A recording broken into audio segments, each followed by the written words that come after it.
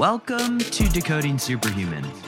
This show is a deep dive into obsessions with health, performance, and how to elevate the human experience. I explore the latest tools, science, and technology with experts in various fields of human optimization. This is your host, Boomer Anderson. Enjoy the journey.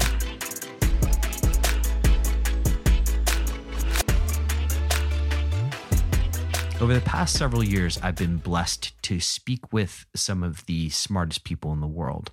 And these people continually challenge me to be at my best, up my game, and learn so much more. My guest today is one of those people, and he's a bit of a mad scientist. In fact, he's an inventor extraordinaire. When I get to talk to him, we cover an incredible landscape, anything from SPACs to patents to esoteric chemistry to things I don't even understand. And so today I wanted to click record on one of those conversations and have my friend Ian Mitchell tell you a little bit about his background, how he went from really construction, development, and into chemistry, and now is doing some amazing things with compounds like C60, and of course, what we get to talk about today a little bit later on, ozone. You can check out the show notes for this one at decodingsuperhuman.com/Ian, that's IAN, and enjoy my conversation with Ian Mitchell. Before we go into our show, let's talk a little bit about transcriptions. Over the past year, some of you have had the opportunity to try blue cannatine or Just Blue. I use blue cannatine for a lot of strategic thinking. It allows me to connect dots that I previously didn't see before. It allows me to get locked in and think creatively. I use Just Blue as sort of my tax nootropic, if you will. If it's something where I require my brain to be focused more on things like financial modeling or on more repetitive tasks, I use Just Blue. But I encourage you guys to check it out, to try it. Head on over to Troscriptions.com, use the code BOOMER, and you're going to get yourself 10% off. And let me know what you think. You can always email me, and I'd love to hear your feedback. Let's get on with the show. So, Ian, of all the places in the world right now, you're in Oklahoma, and that is correct. I think many people are wondering why Oklahoma. And ironically, my name's Boomer, so it's just incredible technology and there culture. There you go. It was a familial decision. My wife's family was getting older, and she wanted to be closer to them. And we had been living in Austin for going on 2 decades, and the option of being there or being here, to me, my preference was Austin, but the kids didn't really get to be kids. Everyone was kind of a programmed young adult. And in our particular neighborhood, everybody had a starter castle with a giant, gate around it and wall and fence. And, and it was, I don't know, that wasn't so thrilling to me. I think the straw that broke the camel's back in terms of my decision was a little kid called and said that he wanted to schedule a play date with my son, who was 8 at the time, for like 2 weeks from Tuesday. And I just remember thinking, that is an issue. Yeah. Ride your bike over to the house, do something, like a normal small child. But yeah, you shouldn't at 8 nowadays, years old have a Google Calendar out, right? That's right. Yeah, Calendly at 8. Yeah, exactly. Very, very cool. And so you're adapting to the Oklahoma culture. Have you chosen which side of the Red River Shootout you want to be a part of? Yeah, actually, I've had kids go to both OU and OSU. So of the two, my preference is OSU. Mm-hmm. Though I really am kind of, ambivalent on the whole topic. But if I had to pick one, I actually think it's nicer. I know the one that I'm not terribly partial to has a much larger endowment, seemingly has, kind of a better technical side, but the other just has a better vibe. And really, in truth, for me, if the options are more money or better vibe, I will 100% of the time go with better vibe. This is why you and I get along so fantastically well. Yeah, Yeah, that's very, very true. Given your background, that's very true, obviously. So, Ian, the one of the things we want to get into today is, of course, ozone. But for somebody, look, I've had the pleasure of talking to you many times, but your background is, from my understanding, more in chemistry. But how does one become interested in that? Because I remember taking like 8th grade chemistry, AP chemistry, whatever it was, and then it kind of faded away. But what sort of drew you into this world, if you will? I was very good at it in high school. I was just kind of gifted. I had initially I had a little bit of an issue with it, but then I had a tutor who just took me to his lab and explained everything. And once I saw how everything was actually going to be utilized, then I thought, okay, this makes perfect sense. So then from that point on, I just crushed it. Mm-hmm. And it was what I actually wanted to do at the time was to do environmental cleanups. My real goal was not to do applied chemistry or anything like that. It was actually to do just things that would benefit the environment. And so my two big interests were chemistry and music. And I went to school. I had a chemistry scholarship, but I also had a music scholarship. And I studied what instrument? Saxophone. Oh, really? I didn't realize you're a saxophone player. Okay. I tried that for like a couple of weeks, and that didn't work out so well with my sports career at the time. So no, it's great, man. That was actually, I think that informed a lot of the ways that I actually looked at molecular interaction. Mm-hmm. Was through music, because in kind of the last analysis, everything really isn't, how things bond ionically and, all that sort of stuff, ligands and biochem and things like that. I don't really think they're actually the crux of it. I think you're kind of missing the point if that's where you focus. It's really all about how things balance in terms of elegance for harmonics and frequencies. Mm-hmm. And ultimately, it's kind of funny because I abandoned a lot of the constructs that, I was taught, and they never intuitively felt quite right. Mm-hmm. And then I saw some work by the fellow named Walter Russell, mm-hmm. and just thought it was brilliant. The moment I saw it, he had an entirely different periodic table of the elements. We all use the Mendeleev periodic table. Yeah. And Walter Russell wrote his own, and I looked at it and intuitively knew that it was completely right. And it's the only thing, that I keep on the wall in terms of a reference at the lab, because it's brilliant. And when you look at it, when you look at compounds in terms of how they actually function, mm-hmm. in lieu of, grouping flowers together because they're all the same color, that's really not the best way to do it. If you're trying to go through some sort of ontology and group things and figure out how things are structured, sometimes the way they appear, though they share commonalities, is not the most truly accurate way to do it. Mm-hmm. And when you start looking at frequency responses and things moving harmonically, that's a more effective way to do it. And so Walter Russell's setup was just that. It was looking at harmonics and nodal interaction. And it's funny because all of the representations you see are two-dimensional, but the whole thing, when I look at it, it's like music. It's all three-dimensional, and it's kind of spheres interrelating with other spheres and the dynamic interaction. It's all effectively waveforms and how they propagate and interact. And it's just like a hologram. Mm-hmm. So, when I look at things, I get an intuitive sense of how to do some sort of recombinant process with them. And so far, it seems to work out pretty well. Mm-hmm.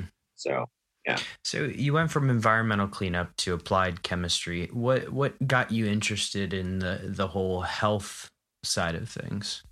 Actually, so it was a bit of a circuitous path, really. I went from environmental cleanups to music, and then I decided that I just wanted to be a professional saxophonist all the time. Mm-hmm. So I did that. I do too, but I'm just not talented enough. Well, I moved from New Orleans, where I grew up. I went to school in Mississippi, and then I went back and studied at the University of New Orleans with a guy named Ellis Marsalis. It explains why you're a saxophone player, though. Yeah. Yeah. Yeah, actually. Well, yeah. And I was third generation, right? Mm-hmm. So in my family, my mom is still actually a blues singer around New Orleans. Wow. So, yeah, which is pretty cool. When we go to visit her, sometimes she'll have to bolt and go, "Grandma has a gig," and split. But I played in her band when I was younger, and really my options were either really work at it diligently and be very good, or just simply not do it. Mm-hmm. So I put a fair amount of focus into it. And then I moved to Austin, and I was, when I moved there, I was voted the best new jazz artist in Austin. There's a big competition for it, the Clarksville Jazz Fest. And so I was making strides, but the problem was I never really clicked in terms of sort of the lifestyle of a musician. Mm-hmm. I like staying up late, but I also like getting up obnoxiously early. And so I'm very curious. And so when I was playing professionally, I didn't really have much to do during the days. And so I was talking to my dad, who at the time was working as, I think he was an expert on the Convention of International Trade of Endangered Species or something at that moment, and then became an archaeologist, an anthropologist, and a professor. He's very bright, so he adapts pretty rapidly to whatever he's curious about. And I was talking to him, and he said, why don't you just do, like construction or something during the day like you did when you were in school? And I thought, that'd be great. I can do music at night and then do construction during the day. So I got a job as a handy dandy carpenter, and it became incredibly apparent that if you have your wits about you and you're smart, you actually show up on time and aren't drunk, that you've ousted roughly 90% of the competition. So in the span of literally about 6 months, I went from just doing carpentry to being, in charge of an entire subdivision, which was kind of a meteoric sort of movement in terms of managerial ability, but it is what it is. And so then I thought, this is fun. Maybe I'll do architecture. So I started doing architecture and designed a bunch of buildings around Austin. Then I built a resort called the Lake Austin Spa Resort, where I was the director of design and construction, in charge of all the architecture, engineering, contracting, everything. And I studied. I was curious about all of it. I mean, I legitimately loved it. And then I started doing real estate development, and then building tons of houses and condos and things like that around Austin. And then I had amassed a pretty vast portfolio, and then everything imploded around 2008, 2009. Yeah, like everything in 2008, 2009. And I found myself having been the beneficiary of not really thinking it through so clearly. I continually kept going all in. And so I was very much without the vast amount of money that I had set aside at that point, because I kept rolling in and thinking, it'll turn. Yeah. And it didn't turn, shockingly.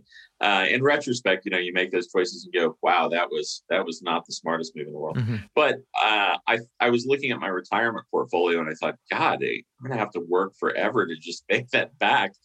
And I was looking at it, and I ran the numbers out to 70 years, and I thought, God, it's not so hot. But then I'm kind of a math nerd, so I ran it out to 90 years and thought, well, that looks not so shabby. And then just for grins, I ran it out to 110 years and thought, wow, that would be fantastic. I could basically do whatever I wanted.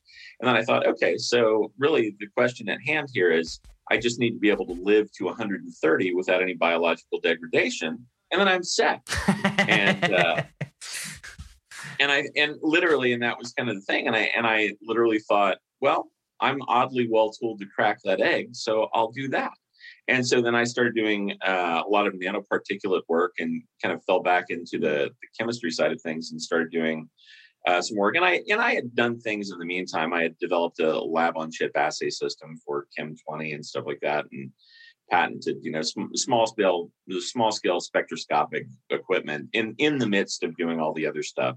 So I never really let it stop and die out. I just kind of pushed it to the back burner. But when I started thinking, okay, I need to figure out this whole, not aging biological degradation thing, I just jumped in full force and started working on carbon 60, Mm-hmm. and really did a deep dive into nanoparticulate, and then found that it made perfect sense to me.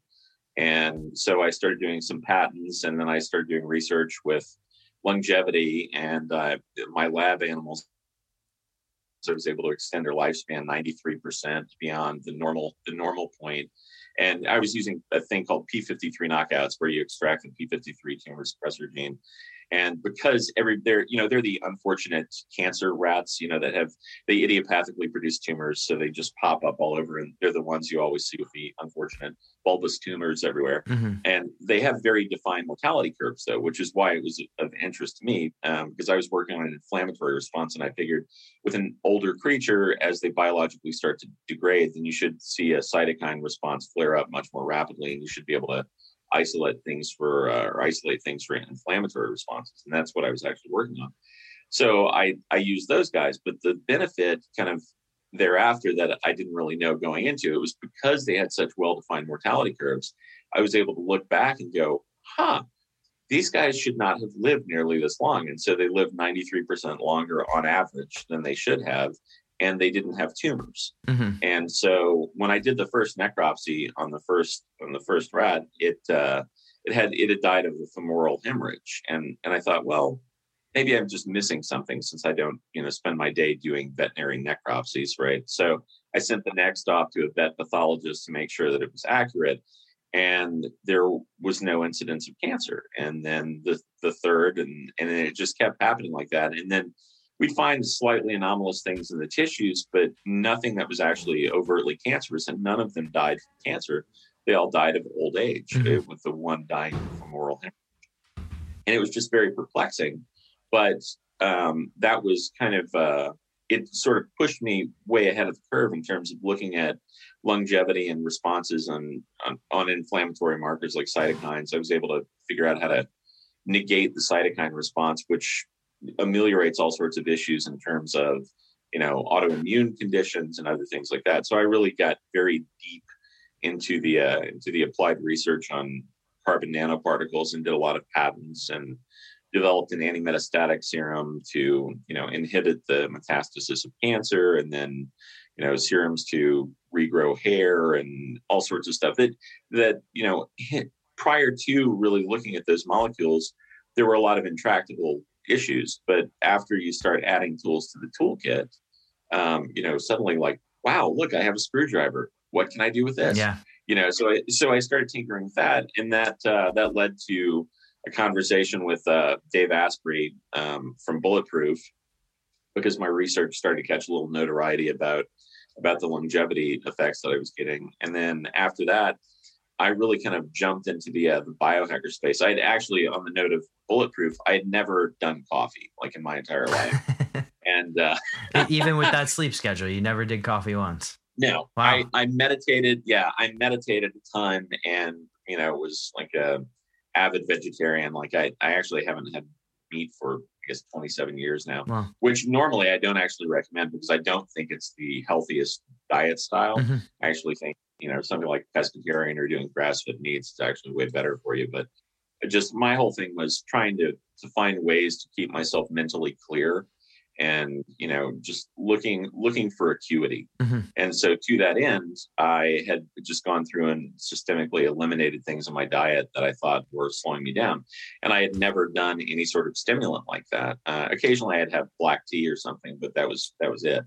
And then I heard Dave Asprey talking on a kind of an obscure podcast in 2013 and thought, the biochem on that makes sense. I'll check that out. So, and I thought coffee was awful at the time. Fast forward. Okay, finally something you and I don't agree on. Okay.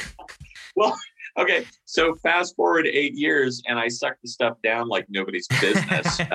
But it was one of those things where I thought, okay, I remember actually at the time I bought all the stuff, and then I had some grass-fed Kerrygold butter, and then I got the brain octane oil, and I started blending it up. And I actually have my notebooks where I was doing, journaling exactly what I was doing as an experiment every morning starting in June of 2013. And after I started taking it, I thought, oh my God, this stuff's fantastic. Who knew? And obviously everyone knew that coffee, not shockingly, was really great. Mm-hmm. But it was just a shock to me. And so I have since constantly doing coffee all the time now. Good. But it's funny. I started doing it because the biochem made sense, and it really did, and it was palpable too. When you took it, you could feel it. Mm. And so I just got more and more kind of into the whole biohacking thing, and then started looking at different ways that I could apply, either compounds that I was developing or chemicals that I was developing, or in some cases, mechanistic things like neural responses from TDCS units I build for myself. I was always trying to optimize things, Mm-hmm. right? So, one time I spent a couple months really doing a deep dive into nootropics because I wanted to be really, really kind of at the cutting edge mentally, and I didn't feel like I was quite there. So I was tracking my mental performance on the Cambridge Brain Sciences website. Mm-hmm. And at the time, there were about 77,800 people on the site constantly tracking mental performance. So, pretty good, but I could never exceed the 83rd percentile when I would do the battery of tests. And so I spent a couple months really drilling down into nootropics, and then I ordered all this stuff. And at the time, I just built the TDCS unit to try and kind of upregulate the pace of the potentiation, neural potentiation for the signaling. Mm-hmm. And then I did all these hardcore nootropics, and I went back, and it was a Sunday morning, and I took the battery of tests again and just crushed it. And I remember literally it was kind of peculiar, and I've read a lot since then, and other people have had this experience where your actual color perception shifts, Mm-hmm. things like chloroacetam. And so one of the compounds was phenylpiracetam. Yeah. And oh my God, it was phenomenal. Mm-hmm. I literally felt like the lights came on. Mm-hmm. And then I took the entire battery of tests and maxed it. Well, at least myself and I think 3 other people had ever scored that high. And it was easy. And that was the thing. And then everything downregulated. It was kind of akin to the effect that you get if you do a nasal shot of vasopressin, Mm-hmm. where you can just suddenly, memorize 200 Chinese characters in one shot with 100% accuracy that you've never looked at before. It's that kind of the beauty that there's so much untapped potential that we have that we never really delve into.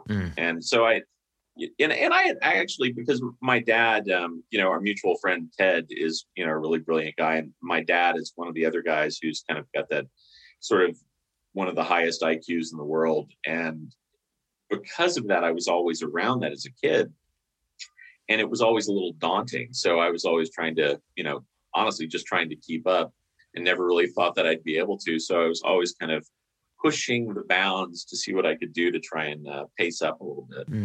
Yeah. Well, now I have to keep up with both you and Ted, so it's always keeping me on my toes. That's for sure.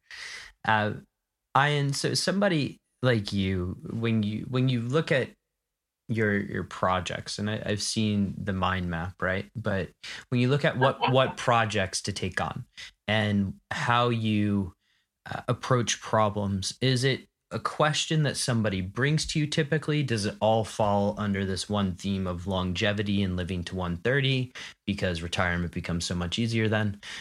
Or is it like, how do you start to filter out what works or what interests you and what doesn't? Well, when I opened my lab 8 years ago now, when I opened the lab, I wrote down 6 things on the board that I wanted to solve before I died. And so it was aging, cancer, clean water, global warming, superluminal travel, and free energy. And those were the ones that I wanted to knock out. And I figured if I could knock those out, then I would make a big dent for humanity, right? To heal things a bit. Yeah. And so to that end, anything that sort of falls in the structure of those under the umbrella of one of those, then I generally try and do it. Or if someone's doing something that I feel is really noble and they're trying to help people and heal people, or heal the planet or something like that, I'm all in. Mm-hmm. And because I do have a bit of a peculiar skill set, and I think it's because I have such a varied background in terms of I'm not really a specialist. As fate would have it, I do seem to be pretty adept at picking things up quickly. Mm-hmm. So I can learn enough to actually navigate through most things. But it's just a matter of, does it ethically align with what I'm trying to do? And the overarching theme really isn't longevity. The longevity was just, the more I got into it, it was just something that was, it got me moving in the right direction. But the farther I got into it, the more I realized this is where it feels right to be. And so there was kind of a peculiar alignment between, my brain and my heart. And when that all synced up, that was kind of the magic. When I was doing things that I was passionate about, where I felt it would help people. The projects as of late, the first one was obviously aging, and the 130-year thing, that was just at a first blush, and it actually at 93% for a normal male in the U.S. that would work out to about 152, and that was, and honestly, I think that's very easily doable. Since then, I've looked at things like Shaya Farhadi's work in Israel, where he's showing, retrograde effects and telomeres. And, when you get, your telomerase kicked in and your telomeres start moving in retrograde and actually lengthening, that's pretty amazing. But, that said, just as a quick digression, the idea of just living to, a 93% extension, I've way blown past that at this point. I mean, that was, 6-7 years ago now. So at this point, I would be shocked if the idea of living anything less than 300 or 400% longer than normal lifespan is where I would actually settle, because the science says that it's there. It's funny because people oftentimes ask me, like, well, you don't have any data back that supports that. I have some animal data, but all of the data I have in people is just, from watching the beneficial effects of the lack of degradation or the reparations to their system, where they become more mobile and more mentally astute and things like that. So yeah, the longevity thing, just a small component. Really, like you said, you've seen the mind map of what I'm working on. Projects where I feel people like, a non-addictive opioid or anxiolytics or quantum shielding for gamma rays, things that I think, will fall into the category of one of those 6 things. One of the big projects that I just did was a carbon negative concrete. And so it extracts concrete generally accounts for about 8% of the annual CO2 burden. And so I was asked to come up with a way to see if I could do a carbon neutral concrete. And I made a carbon neutral concrete, but then I thought, this was pretty simple. I bet I can beat this. So I went back and rejiggered the chemistry a bit, and I was able to end up with negating the 8% and then pulling out another 24%. So a net reduction of 32%. And obviously, it's not going to be ubiquitously adopted across the entire planet. But if all of the concrete went to this, then suddenly there'd be a 32% reduction in the annual greenhouse gas emissions, which, going back to my list, fell under the category of, things to worry about in terms of global warming. Yeah. And then the cancer stuff, I'd say that's not quite a done deal. But in terms of metastatic spread, yeah, I knocked that out. And so oddly, you'd think that would be a bigger thing that would have caught, a fair amount of press, but it really seems to go unnoticed. But granted, that's a giant industry. And I think I don't really want to tangle or stand up and scream, look here, pay attention, because it's, that's the kind of thing that people just get destroyed by, crushed by an industry like that. And then the other things, I really think space travel is going to be kind of pivotal. So I've worked a fair amount on that, developed a new ionic propulsion system, and then gamma shielding using fluxons and some other things. And because some of the components that are missed are, the moment you move out of the magnetosphere, gamma rays are just going to eviscerate your gut biome. And, if you make it to Mars and you set up a colony there, that's great, but you're going to be just very genetically distorted. Yeah. And I don't want, like people have a poster of a thalidomide baby and go, oh my gosh, they were so healthy, and if you completely destroy a human's genetics and then you start having kids in some distant remote world, things are probably not going to go so well. So that was one of the things I wanted to take out was, looking at if that's the next move for humanity to make sure that we're safe, how do you do that? So one of the simple things was gamma shielding, in an efficient way. I mean, there are other guys who've worked on gamma shielding, but nobody had anything that was really solid. So I developed an elegant system to do it. And then propulsion, the idea of strapping yourself to a bottle rocket is just not terribly well thought out. No. I mean, I appreciate that it's the approach that, everybody's used since Wernher von Braun, but not the best tech, really. And it's just not a terribly good approach. I mean, because we discussed it, kind of what I developed to negate that as a necessity. I just want to move the needle. And so really going back to the question prior to my tangential approach to everything, I just want to help, man. I really do legitimately want to move the needle. And I figure if I'm lucky and I actually take my own medicine and do hopefully what I'm trying to do, then, I've got a couple hundred years to play with to make a difference. So amazing. That's what I'm going to do. Yeah. All right, Ian, where does ozone fit into this equation, and how did you become interested in ozone? Interrupting our regularly scheduled programming to talk about Biocharged. Yes, you're listening to the inventor of Biocharged Resistor on this show today, and he's going to get into how this formulation really came about a little bit later. It's absolutely incredible. In fact, it involves people like Nikola Tesla and a few others. But after you listen to that story, I want you guys to head over to biocharged.co and check out their product, the Biocharged Resistor. They have subscriptions, they have one-time purchases, and I think it's worth trying, especially if you have gut health or immune system issues. You get all of the effects of ozone therapy without really having to go to your local center. Check it out, biocharged.co. And let's get back to my conversation with Ian Mitchell. Okay, so a friend of mine, Bobby Dillard, has a real estate company that I really like. He's structured everything very well, and I admire the way he put it together. It's a really brilliant organization. And we were talking, and he needed to come up with a way in early 2020 to be able to have his daycares open up at all of his different facilities that were clean and disinfected. So we started looking at things like UV lighting and looking at UVC and, trying to come up with ways to clean the space. But the issue with UV lights is that unless it's in a direct line of contact or primarily direct line of contact, when you do get some wave interaction, but with the actual light, you're not going to be able to knock out a virus or anything like that. So then we started pondering ozone. And then we're both biohackers. So we looked at it, and Bobby said, I wonder if we could just make this an ozone treatment. Kind of if we could replace, say, like autohemotherapy, which is, I don't know if you've ever done autohemotherapy, but it's a really cool thing to do.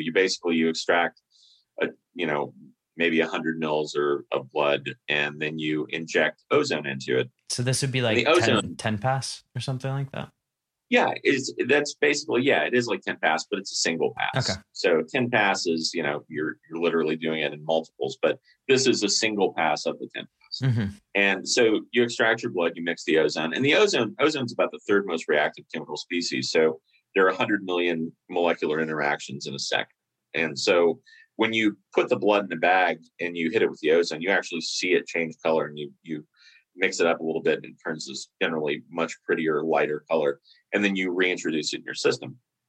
And you get all the benefits of the stabilized ozonides, because like I said, there's no actual, people think that they're injecting ozone. They're not. Mm-hmm. The ozone reacts so rapidly that what happens is you end up with a reduction oxidation reaction, right? Mm-hmm. So you've got this redox process that happens, and it happens very, very rapidly. So you end up with these stabilized ozonides, which just have an unstable oxygen kicked off, just like ozone is O3 in lieu of O2. O2 being stable, O3 having this very, unstable capacity to want to pull off electrons and oxidize them. Mm-hmm.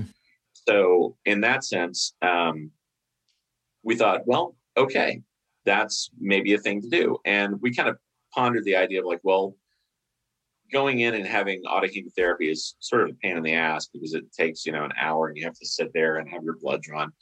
And then the question came up when we were non-intuitive, could you do that in a pill? Is there a way you could take something in a pill? And obviously, because it's like the convenient, easy way to do it. Mm-hmm. And so I didn't know. And so I started looking at what had been done before. And one of the things I found was in the late 1800s, Tesla had made this portable ozone generator.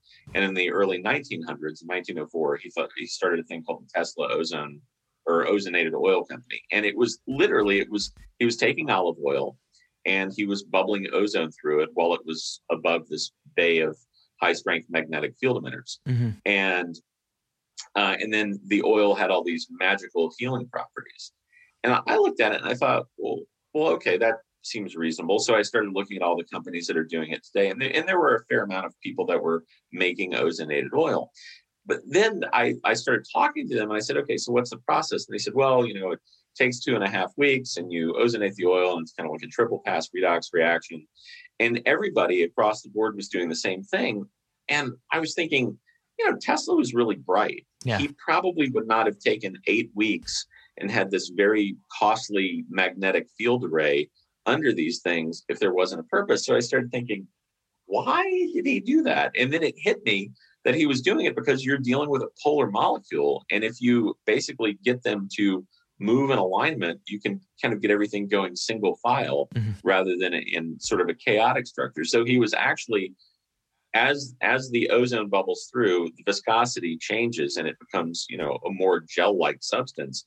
And he was doing the very brilliant thing of actually aligning all of the molecules in a field force line so that he could get more active units per volume without them interacting and being spent. And it was brilliant. When I realized what he had done, I thought, holy cow, that cat was so far ahead of everybody else in his day. I mean, honestly, it must have been a little bit lonely to be that guy. He probably had if you watch the documentaries on him, it just seems like he was a pretty lonely character in certain points. So yeah, it really does seem like that. He, I would imagine he probably didn't have a whole lot of people to interact with that really got it. So I looked at that and I thought, damn, that's great. I should do that. And then I thought, well, should I really do that? Because I did actually experimentally do it just to see if I could do it. And it wasn't that much of a trick. But then I thought, what would Tesla do if he were doing this today? Because I've got 100 years of really cool physics knowledge and tech that wasn't around then. And I thought, I have an inkling. So then I started trying to figure out how I could break it down. And the farther I got, the more it actually, in terms of strength, actually started to approach being able to replace autohemotherapy. But you couldn't do it in a little dose just because the molecular interaction wasn't strong enough. So then, and this borders on a bit esoteric, but it's just the reality of how it actually happened. There's a fellow named Barry Morguelan, who's an endoscopic surgeon, but his real gig, everybody jokes about him as being kind of like Dr. Strange. And it's kind of accurate. He's a little bit on the far fringe of things, but we were at PaleoFX in 2019, and he did this thing that I didn't quite understand at the time. He opened a pack of protein powder and scooted it into 2 separate piles, and he put his hand above one of the piles for just a few seconds, and he said, "Taste it." And I tasted the regular one, normal protein powder. I tasted the pile that he had just held his hand over, and it was delicious, like absolutely amazing. I thought, that's incredible. There was no change in color, no change in heat, so there wasn't any thermal emission, nothing had jumped to a different orbital shell. I didn't see any evidence of interaction. And I asked him, I said, what did you do? And he said, I charged it with source energy. And which, you tell a scientist, I charged it with source energy. What was your reaction in that moment? My reaction was, I just tasted it. So either my taste buds have been hacked or there's something fundamentally different. So, a lot of times I think good science generally stems from the idea that we don't, we're just operating on a map based on the technology we have at the moment. And science is really a function of something it's a construct locked in time. And so we're dealing with, 21st century science right now. And that it's not terribly descriptive. I mean, I know that if you went back 500 years and looked at the technology that we have now, you would be awestruck. And I think in the future, a lot of the things that seem fringy or spiritual or, where you're dealing with quanta and things like that, they'll have a much better grasp on it because time will have progressed. We'll have tools to actually drill down and analyze it. In fact, some of the things that I've been working on lately, I can't actually analyze the effect of what I'm doing on the compounds. I have to go for a secondary effect. I have to look at what does it do to the blood, like actually do dark field microscopy and say, okay, how is this changing? What does it actually look like? And when you see a hugely pronounced effect there, you can go back and go, okay, something's different. I don't yet know exactly what, but something's different. So in this case, I didn't know what the hell, imbued it with source energy really meant. And I sadly, not wanting to seem the fool, I didn't actually grill him as to what exactly that meant. But I never lost sight of it because I could taste it, which meant I had receptors for it. And if you have receptors for it, then you can build something to test for it. Mm-hmm. And if you can build something to test for it, even if, tangentially test for it, then you can start to kind of drill down through the periphery until you end up with something that you're affecting. Mm-hmm. And so that's what I did. I started thinking, well, if there was no change in temperature, that knocks out an entire category of things that could have happened. And if there was no change in color, that knocks out an entire category of things that could happen. So then I started thinking, well, what else can you do? And there's all sorts of things like, people look like Al Puthoff and guys like that look at, field effects and kind of the quantum field, the bubbling 0 point energy field. And there's a lot of really brilliant research in that sort of stuff. But I thought, well, okay, if I make this a model that I can just understand, I started thinking about the molecules as related to, say, kind of like the old Bohr model of the atom, just because it's easy. In my head, I started thinking about the nucleus and the sun, and then the planets and the orbital shells of the electrons. And I thought, well, if you look at the confined energy in a system, right, and you go back and you start looking at how that's been done since 1924, basically, when we started drilling down into how wave mechanics worked. Everybody looked at the confined energy in a system as something where, for the analogy I was just using, the confined energy are the planets revolving around the sun. Well, that's not actually the real oomph. The real oomph is the revolution of the planets, the rotation of the planets on their own axis, not, the revolution around the sun. And so I thought, well, everything has spin, right? Bosonic and fermionic spin. So all things are moving. What if I entrained the spin? And then I started thinking about it. Well, okay, that would make sense because it would be, they're already spinning, but if I could make it coherent, then I could kind of quantize the energy in these different little packets and get everything moving at the same rate. And once I have them moving at the same rate, I should be able to use some sort of resonant function to bump up the energy levels. And so that's what I did, because if you get them spinning more rapidly and change the fundamentals of spin, then the confined energy in the system goes up, even though from the outside, it appears exactly the same. Mm-hmm.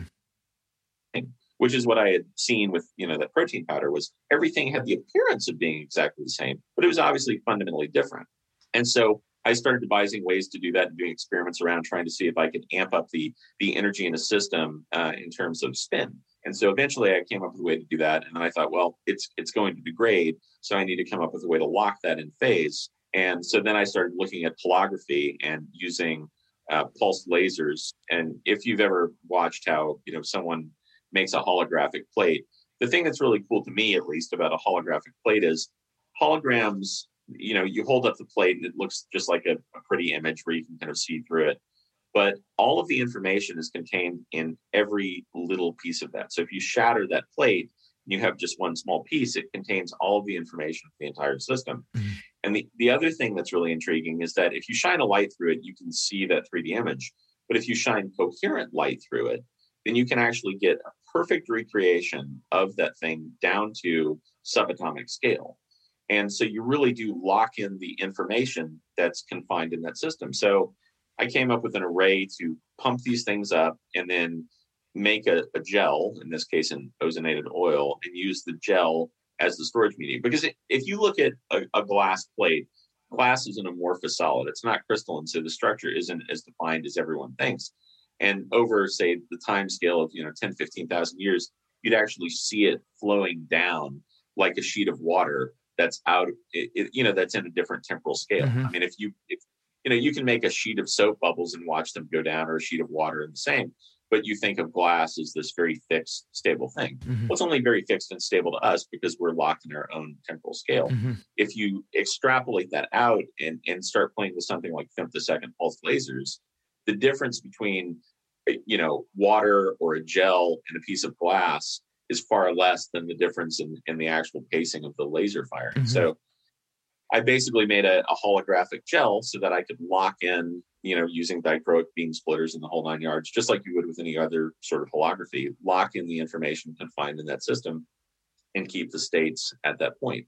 And that's what I did. And then, kind of the proof is in the pudding. If you take normal ozonated oil and you ingest it, you get one effect. And if you take, the stuff that is the biocharge products and you ingest it, you get an entirely different effect. It's kind of, I say it goes to 11 because what you're in essence doing is turning up the volume of the molecule without changing the molecule. Mm-hmm. And because when it has the interaction, you're not just looking at the one interaction.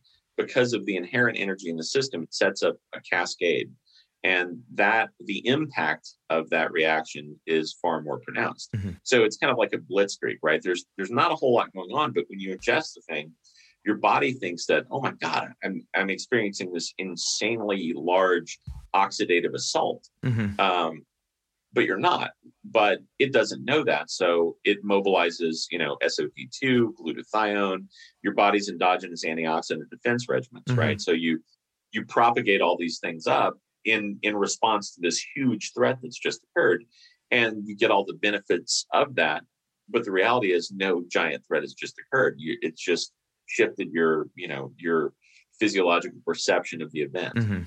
So kind of get the benefit without the detriment. So Ian, let's just recap. You just hit a big portion of the benefits of ozone there at the end, but just for people that are listening right now and are saying like, hey, this sounds really, really interesting, fascinating. Traditional ozone therapy, what do people use it for? And then you mentioned that you took it to an 11 with the biocharge. What are some of the effects or the feedbacks that you're getting right now from various users? Well, actually, I would recommend anybody just go to the website. It's biocharge.co and look at the comments, and people, or go, onto Instagram or, Facebook and look at the comments that people are putting up. But it's, historically, people would use ozone to knock out viral load. Yeah. If you were having mental issues, mental fog, something that you thought might be coming from, virus, bacteria, some sort of mold, you could use ozone. And it's really phenomenally good. You can do rectal insufflation. You can do autohemotherapy. You can do 10 pass. You can actually, I wouldn't recommend breathing it because it's yeah, that's one of the things that people say just don't do. Yeah, no, that's a really, really bad idea. Mm-hmm. Just because of how reactive it is. Mm-hmm. The benefit is also the detriment if used in the wrong capacity. So people are noticing their GI system gets kind of remodeled because your body, a lot of people say, well, is it negatively impacting the healthy intestinal flora? And it would if it were having a direct interaction, but because it's going actually into the small intestine, it was, I used a delayed release capsule so that it would actually open in the small intestine so you could get it perfused into your blood and more systemic as opposed to localized. If everything opened just in your stomach, it could have an interaction with the healthy stuff, but it's really opening your small intestine and you're getting more of a systemic effect. So your body's own systems upregulate and you're just giving yourself more energy. When you stimulate the mitochondria like that, because they get triggered thinking that there's this assault, so you have a mitochondrial upregulation and you actually feel it. You start to get a little heat, which is kind of funny just from, the size, a third of a mil, it is pretty tiny, but you can actually take one capsule and feel yourself start flushing with heat. And that's because it's, cranked up so that it has a much more pronounced impact. But because of that mitochondrial upregulation gives you more energy. It definitely has an effect on your GI system. And, if people have something like Candida, I tell them that they need to take binders with it because it really will eviscerate Candida. And, and you can play with the dosing too. Typically, I just recommend that people just take one capsule because it's got enough oomph, but some people do too. I used to do just one, but in the past couple months, I've been doing two. And I take them on an empty stomach in the morning. And the reason for that is if you have anything in your stomach, it generally goes in and it stops in your stomach. And so you end up with the interaction there. And if you have something like candida, it can be a little uncomfortable because it causes such a rapid die-off of the candida that you really need to take binders and things like that, so you don't end up with headaches or feeling really bad. But like I was saying, you can play around with the delivery. Take it on an empty stomach, it's more of a systemic effect. If you do have candida and you want to take that out of the game, take it with a little food so it stays in your stomach, knocks out the candida. Really, you only need to do it for a few days. In fact, even things like Giardia parasites just get obliterated by this stuff. A couple days and you can knock out Giardia, which is honestly pretty fantastic. My mom had Giardia about a year ago. But, unfortunately, I didn't have this at the time. So the medication they put her on was kind of disturbing, and it took quite a while. Live and learn, I suppose. Okay. So if I'm going to compare ozone delivery mechanisms here and just sort of, I'm one of those people that's evaluating, should I buy the €1,000 ozone machine versus taking this? Is there a difference in the effect that I would get from like rectal insufflation versus this, or is it sort of similar, if not better? Well, in terms of rectal insufflation, it's actually pretty similar if you take it on an empty stomach because you're really getting it kind of to the same region. And for me personally, I actually prefer the capsule as opposed to the rectal delivery method. I mean, I think most people listening to this would argue the same.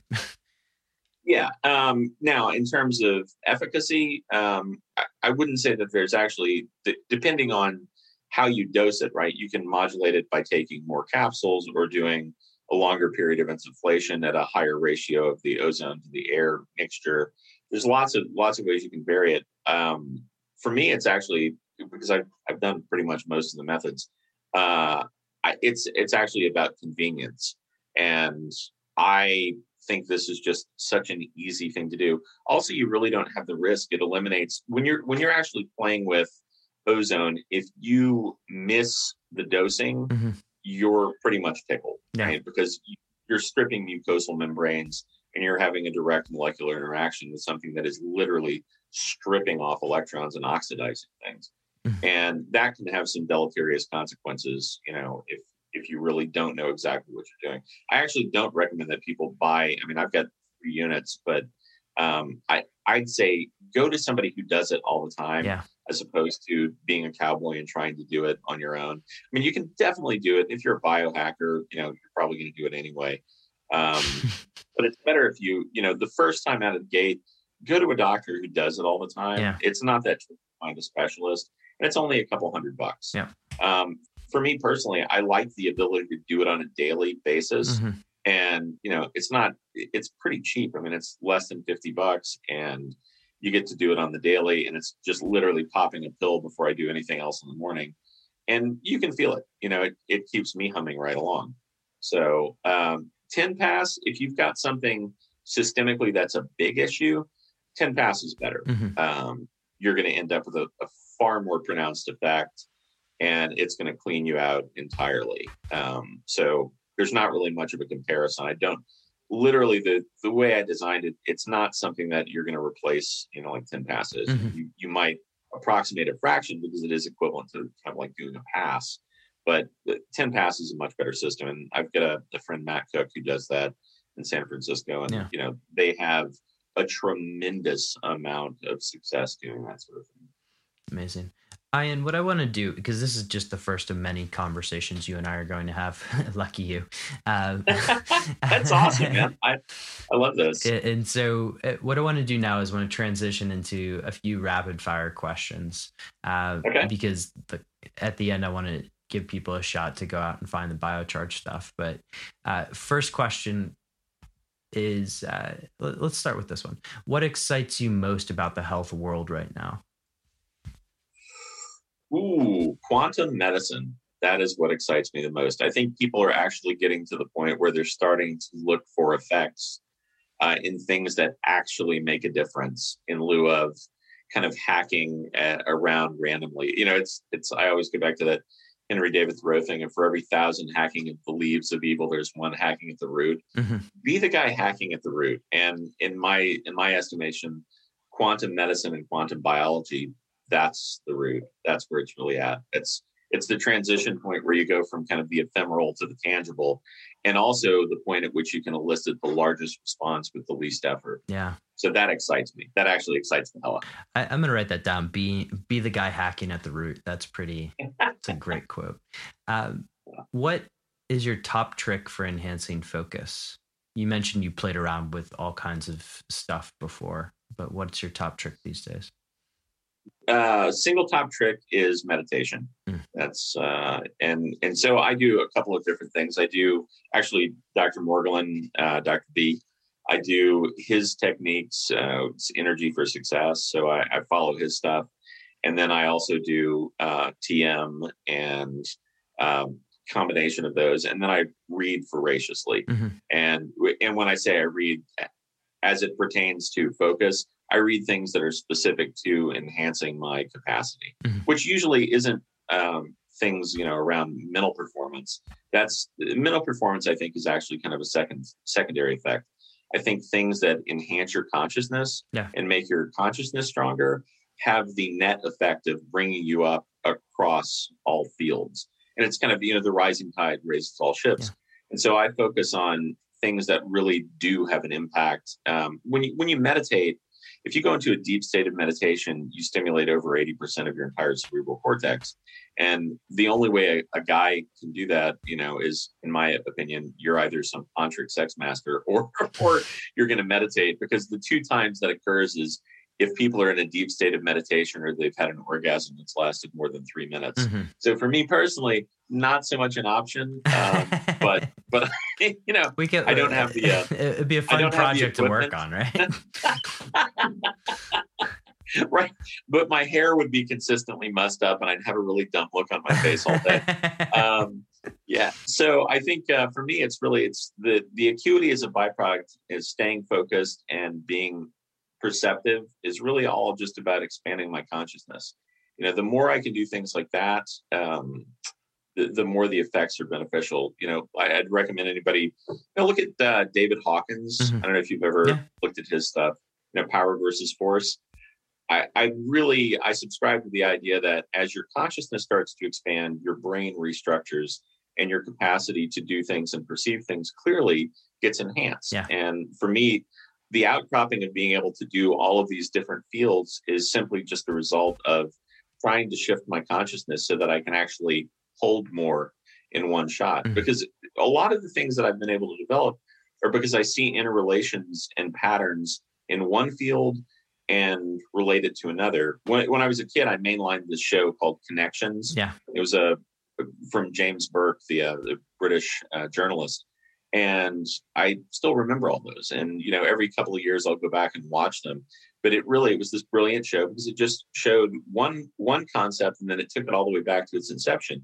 And the thing I was left with was it was never a straight line, right? And so the idea of focus in our culture a lot of times is single pointed focus, which does have its, necessities in some certain aspects. But really, I think what you're trying to do is figure out how does enhanced focus benefit people. So my hack is look at it systemically and kind of a holistic approach. Up your consciousness and your focus and acuity will go up immeasurably.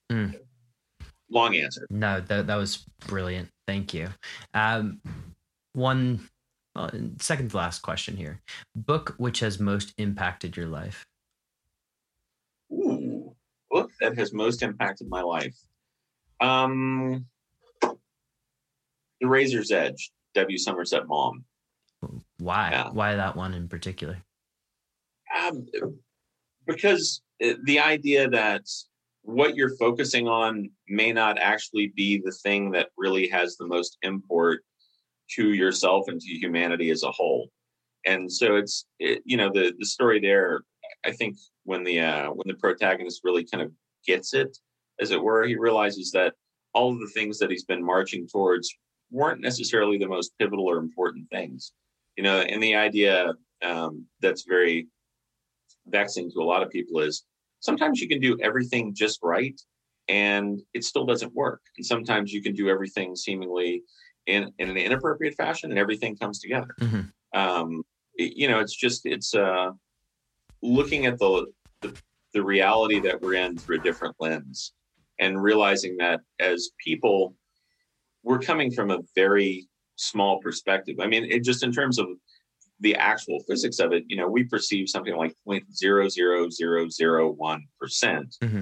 of reality, just in terms of the bandwidth of what we're able to pick up in terms of the EMF spectra. And, so that's akin to, because I was trying to explain this to somebody, and that's akin to getting 1,000 square foot flat and having to assess the entire flat by looking at a square inch. Mm-hmm. Can you really do that? Or where you are in Amsterdam, a 335 meter space, and you're able to look at, 2 square centimeters. That you're not going to have an accurate perspective. And so that the Razor's Edge kind of just drilled that down for me a little bit. At the time when I read it, I thought, okay, there's obviously more going on to reality than I'm perceiving. I need to adjust my awareness and try and perceive more, which that's when I really started trying to, learn meditation, things like that in my early 20s, mm-hmm. Because I just knew that there was more going on than I was able to perceive. And so that was the hammer hitting the crystal at the exact right moment to cause it to cleave in the proper way. And it really launched me on a path where I started looking at other things. And just as a second, and I know you didn't ask, but as a second, actually that book that I had referenced, Power versus Force by David Hawkins, brilliant, just an absolutely brilliant tome. I wish more people had access to that and would look at it, because it just in and of itself, it's a brilliant work, but what it's real overtones in terms of humanity and kind of looking out for one another, fantastic. Yeah, I haven't delved that much into Power versus Force, but I've read Letting Go, which is mm-hmm. also a fantastic book, and highly recommend to both of them. Yeah. Obviously, I'll check out Power versus Force though. Right on. Ian, where can people find out more about you and Biocharge and everything that you're up to? Well, let's see. So for Biocharge, just go to biocharged.co mm-hmm. and you can look at everything there. And then my own site, it's a bit clandestine. And I did this recently just in terms of getting a little bit, more inquisitive responses from people going, we want to know more about what you're doing. So I have a site, Mitchell Sciences, that people can look at, but I don't actually even know if it's up yet. I think it may just be under construction at the moment. Oddly enough, I'm not really terribly focused on that. I'm kind of spending my time trying to crack other puzzles that that have a little bit more weight. Yeah, I imagine of the problem set that you laid out earlier, this having your own website probably falls a little bit further down the spectrum. Yeah, yeah. I do think it's neat when luckily people. I'm not that hard to find. You can get me, Ian Mitchell 1 on Instagram and just hit me up with a DM or something like that. Mm-hmm. And I'm pretty accessible. It's not like a real cloistered ivory tower. So very cool. Ian, this is an absolute pleasure. And like I said, we're going to do this Likewise. Again soon. I hope we can do it again in person. That would be epic. I would love to do it in person. Yeah. That would be great. Yeah. You're always welcome here. We can meet up in Colorado or DC or Amsterdam if travel ever opens up. Yeah, I feel like I am coming your way sooner than you'll be coming mine, but we'll probably true. We'll make that happen either way. But thank you, my friend. This has been an absolute pleasure. Truly. Awesome. Thanks, Boomer. And we'll link to all this stuff in the show notes, guys, but have an absolutely epic day. Every time I talk to Ian, I have a notebook and a dictionary nearby.